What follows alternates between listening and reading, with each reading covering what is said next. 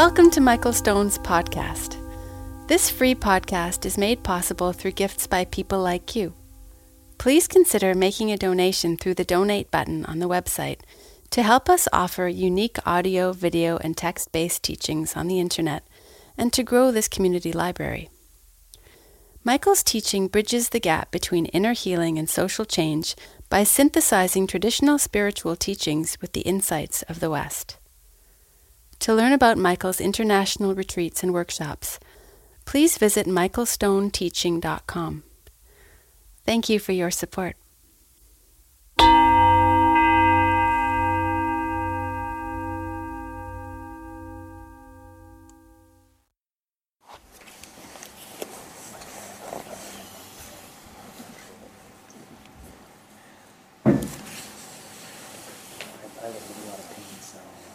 So since the theme today is appreciation and joy, I just want to start by saying I really appreciate being here, and especially being here with Brian. Brian and I met a few years ago. There was a meeting of Buddhist teachers called the Gen X meeting, and it was 75 teachers born between 74 and or 65, 65. Yeah. And 80 or something? And 80? Yeah. I don't know. Yeah, something like Anyways, that. It was an amazing collection, and Thich Nhat Hanh gave us the monastery that he runs, and we spent a week, 5 days or something together. Yeah. And Brian and I really hit it off, which was great.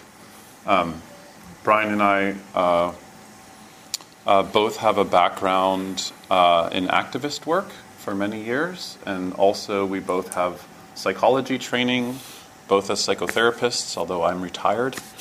And we both have 3 children, and those children are all boys for now. You never know these days. Yeah. And also the eldest son for both of us is from a previous relationship. So we've also been through No, we haven't been through. We're still in the ongoing hell realm of co-parenting. Yeah. Also, Brian told me when we first met that he thought that our wives would really like each other. And it's really turned out to be true.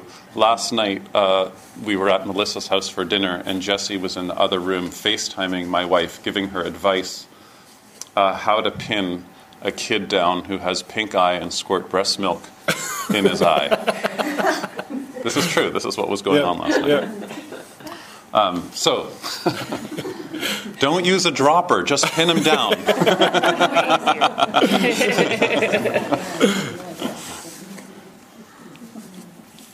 Anyways, so when Brian and I are together, we have a lot of joy, and So you've been studying with Brian and together the Brahma Viharas. The one we're going to explore together today is called Mudita, which is a Sanskrit term and a Pali term that means appreciative joy. But first, a little background, which is Brian, during the guided meditation, used a word 2 or 3 times, which is uncovering, or to uncover.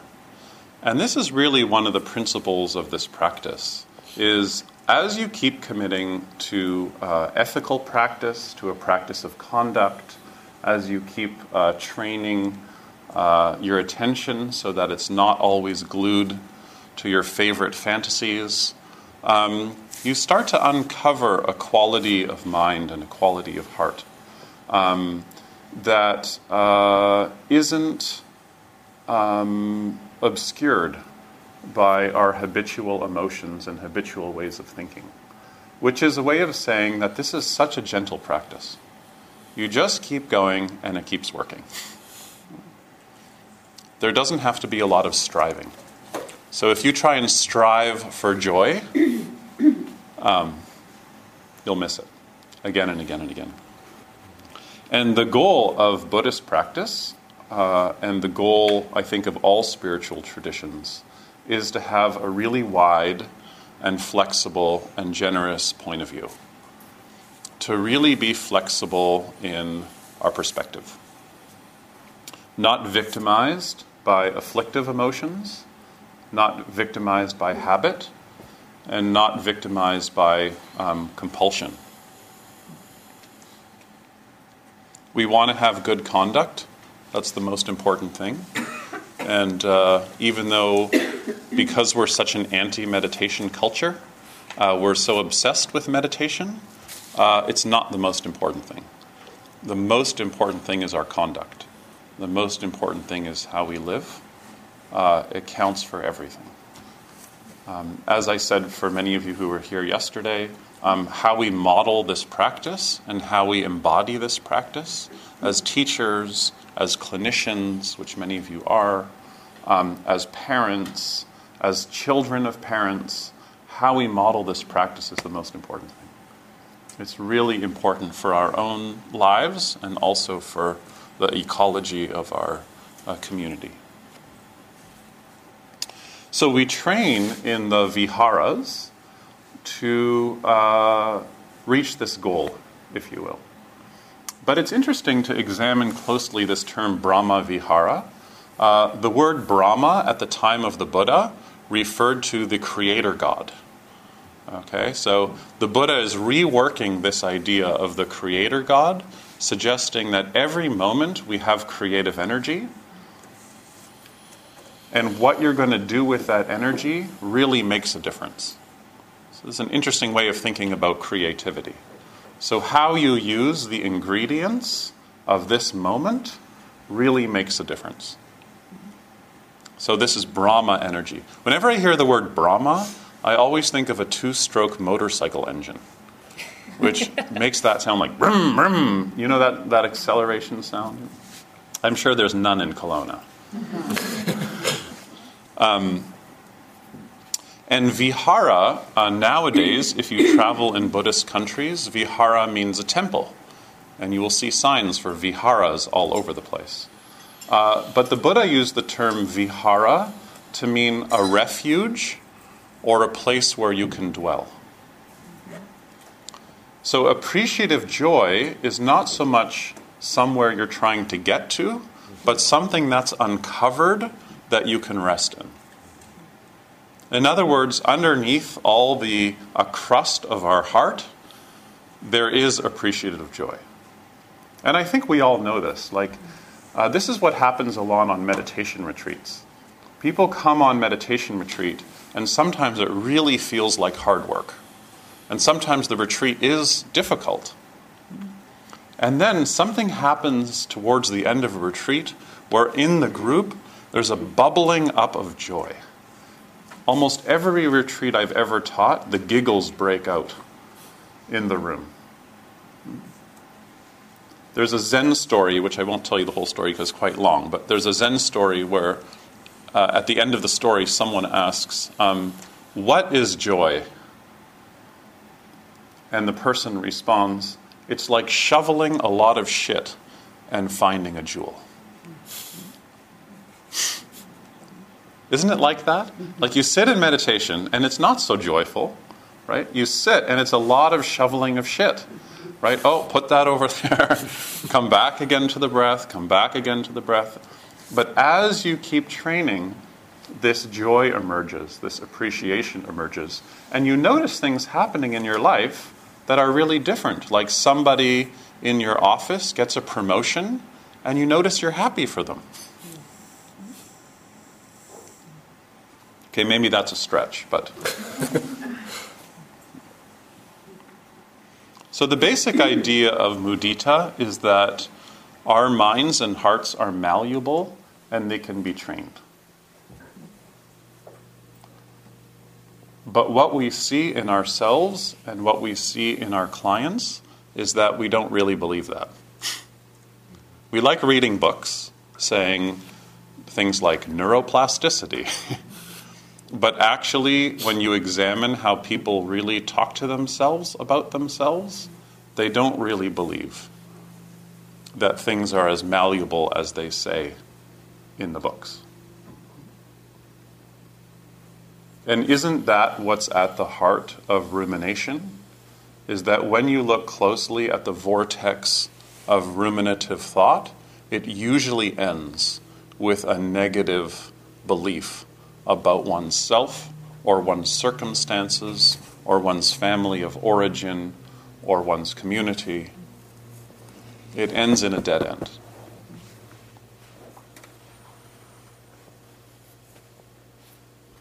So the proposition of a meditative practice or a contemplative practice is that we don't have to continue thinking of ourselves as fixed, as one thing. So mudita means sympathetic joy or appreciative joy. And when Brian asked me to say a few words about joy, one of the things that came to mind, it started because I follow on Instagram this singer named Lorde. Does anybody know who this is? I shouldn't admit these things in public, but I actually follow her on Instagram. And she took this picture with her parents. Her and her parents went in New Zealand, is that where it is? Yeah. In New Zealand to go see Fleetwood Mac, who are on tour right now, like, again. And it was the moment when the band was coming on stage. And I started thinking about this a lot because when my son was younger, I have a lot of friends who are musicians, so we would always take my son to see music, and if we knew the band, we would always be on the side of the stage. And so you could feel the energy when the lights turn out of everybody getting really amped up. You know what I'm talking about? You know, everyone's really amped up. But it's interesting because from the perspective of being on stage, the band gets more amped up than the crowd is, actually, by all those people being so excited. And nobody really knows why they're excited exactly. It just kind of like blossoms in the room. And I thought, that's appreciative joy. That's what happens. Nobody's trying to do anything. The lights go out. The crowd's amped up. So the band gets amped up. When the band is happy, the crowd gets more happy. Right? In my mom's old house, she had a bathroom where every wall had a mirror on it.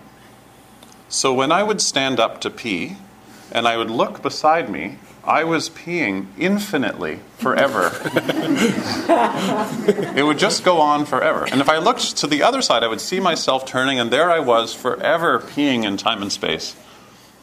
And this is how appreciative joy works. Exactly like this. Is somebody feels your appreciation, and they become joyful. And then when they're joyful, you get joyful. And then when you feel joy because of their joy, they get joyful. And then when they feel joy that you feel joy about their joy, they become more joyful. And it just bounces back and forth. Until you stick a me in it. So until the me shows up and go, oh, I'm really happy for you. And when that happens, the whole thing actually starts to fall apart. Because like love, appreciative joy emerges in certain conditions and doesn't really have anything to do with you. So we say things, for example, like, I love you. But really, love is not something you can do or have or feel or not feel. Love emerges in conditions that don't have that much to do with you. Do you know what I mean by this? If you just think love or appreciation or joy is a feeling, I think you miss it a little bit. I think it's a condition that emerges when we're really present with another person, and the moment is not pivoting around me and what I think and what I feel and what I want from them. And it seems like the deeper levels of joy are the joy we get when other people are joyful. Like if you reflect on some of the truly happy moments in life, they're probably not moments where you were singularly happy, all by yourself. They're usually moments where somebody else is really joyful. And you're part of that process.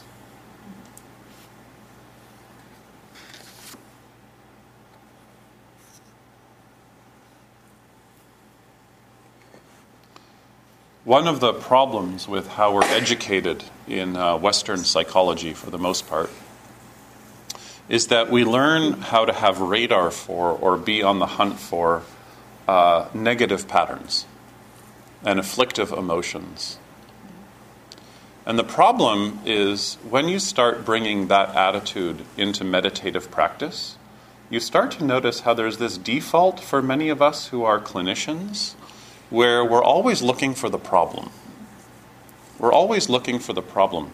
And unconsciously, that's seeping back and forth between both the therapist and the client, because the client is also in a psychological culture where they're looking for the problems too. And sometimes we don't see how that's operating. So then when we learn practices like really looking for appreciation or joy, it's hard to try them on. Because we're used to just seeing like, well, what's underneath that? As if the underneath part is the negative part, not the positivity. And that's when Brian says uncovering, I really connect with that. Because we're uncovering, we're looking underneath the negativity. And sometimes we don't see how looking for problems creates problems.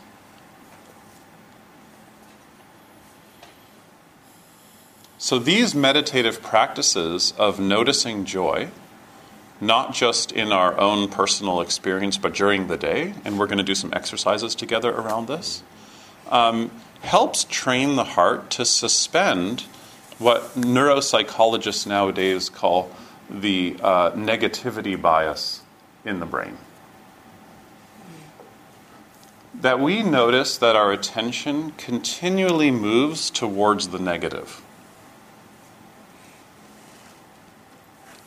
And research shows that the reason why this happens is that because of evolution, we learn more quickly from negative experiences than we do from positive experiences.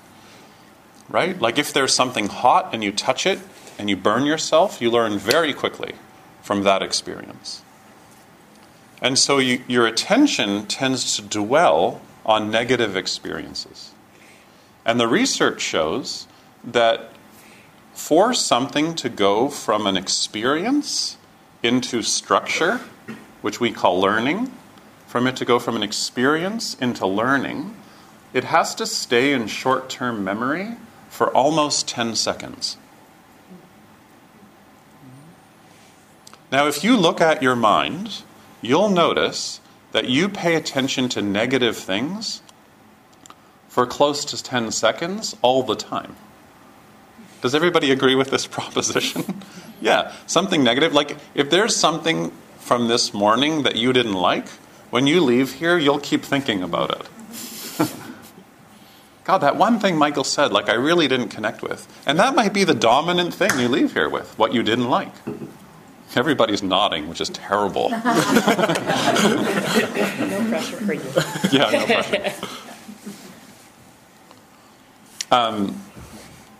But when something is positive, or there's an appreciation of our health right now, or an appreciation of who's in the room right now, we don't stay with it for 10 seconds. So it doesn't translate into structure. It doesn't translate into learning. So when there are meditation practices that teach us how to stay present and how to start looking at joy or looking at appreciation or just looking at our bodies and our breathing or looking at community, they interrupt the negativity bias in the brain. So you don't have to worry about trying to train towards becoming a more appreciative person. You don't have to try to become more joyful. If you keep doing this practice, it starts to undo the negativity bias, which uncovers a wellspring of appreciation, of gratitude, and of joy. So I want that to be clear. You don't have to try to become joyful. And you don't have to limit your experience of joy to your own joy, which is the really good news. Because that means if there's 7 billion people, that multiplies the possibility of us feeling joy by 7 billion. Is feeling joy for other people. In the Tibetan tradition, about 1,000 years after the early teachings of the Buddha, a psychological theory develops called near enemy and far enemy. And it's a really helpful paradigm. It takes every mental state and suggests that there's a far enemy to that mental state, which is the enemy that you can recognize very easily. You get some distance from, you can see it. And there's a near enemy, which is kind of like that state, but in drag. Like you can it kind of seems like that state, but it's not that state. So the far enemy of appreciation and joy is resentment. If we have repetitive stories about people in the past, or if we don't have assertiveness, and we're in relationships where we're constantly saying yes, even though we don't mean yes, we start to develop a resentment. And I've had this idea for a while of creating an app on a phone where you so the app is a meter that measures resentment. And you put it over your heart on like a really big gold chain. So like a Kanye West kind of chain. And you put the app over your heart and you turn it on. And then you just go through your day. So then something happens, like you're in the kitchen and someone says, "Could you just load the dishwasher again?" And you're like, "Yeah, sure, no problem." And then it goes, "What?"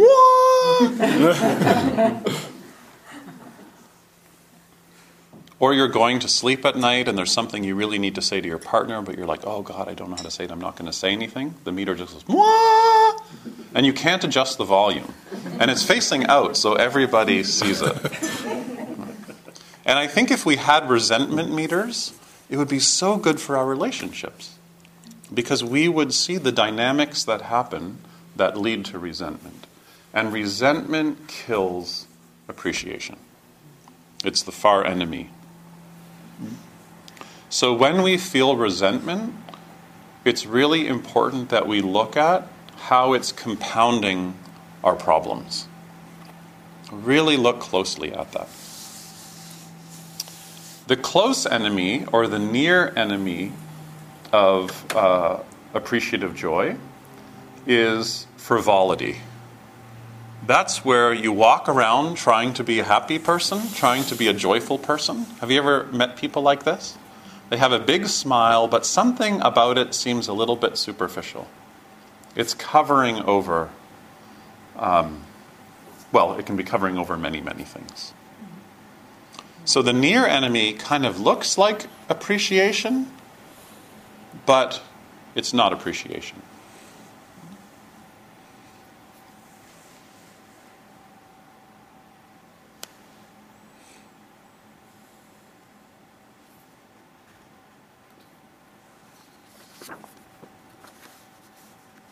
Putting on a happy face. So part of our practice is we need to be able to move towards what's happening in our experience without holding on to it. If things are difficult, we move towards it without holding on to it. But as therapists, and I say this because many of you are trained this way, we tend to move towards experience and look at it through a negative lens, through a pathological lens. And because we're working with clients who have grown up in a Western psychological culture, they're doing the same thing. So it's really important that we train in practices that keep clinical dialogue in the present moment. You don't have to look at the past through pathological lens, through a negative lens, like a skewed archaeologist.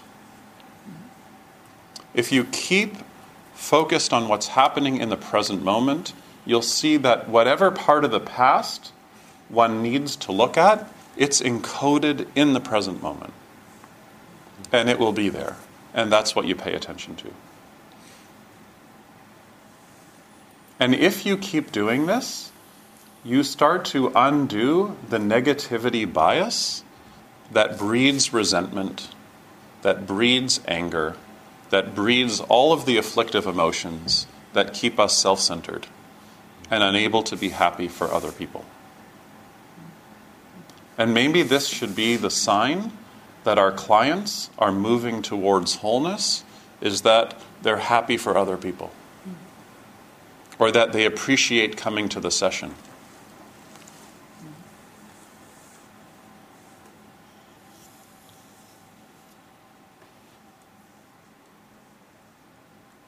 If you look at all of the really troubled states, from substance misuse to anger trouble to intense jealousy, the stuff that people come into therapy with, you could categorize all of that as having just too narrow a point of view. The story someone's telling about their lives is just too narrow. And our work is to stay focused on what's really happening in the present moment so we can be surprised that a new story can emerge. We call this insight. But what is that really? What's insight? Insight is when you see something happening from a completely new perspective that you could never have rehearsed. It's not that our stories go away. Yes, in meditation practice sometimes our stories go away. But they come back again. But the sign that things are moving clinically is that new stories can emerge. And I think what mudita teaches us as clinicians is that the new story that can emerge is a story about appreciation, even for past wounds. Maybe we call that forgiveness.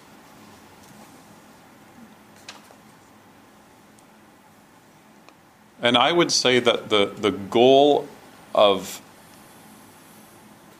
the synthesis between Buddhist practices and clinical work is that over time our clients start to appreciate their lives in a deeper way. It's not that our clients become happy. It's not that they can go back to work more successfully. It's that they appreciate their lives. And when somebody appreciates their lives, the precepts that we explored at the beginning all emerge naturally out of that. When you appreciate your life, you don't want to inject anything into your body.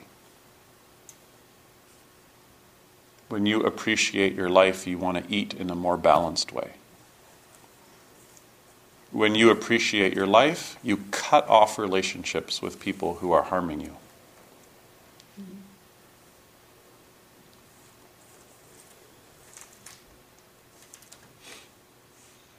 So my goal for talking about mudita was to offer a kind of collage, many different ways of thinking about mudita as a practice for this group.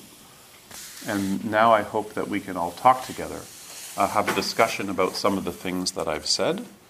Then we're going to have a short break, and then Brian and I have some practices for you to do together in dyads.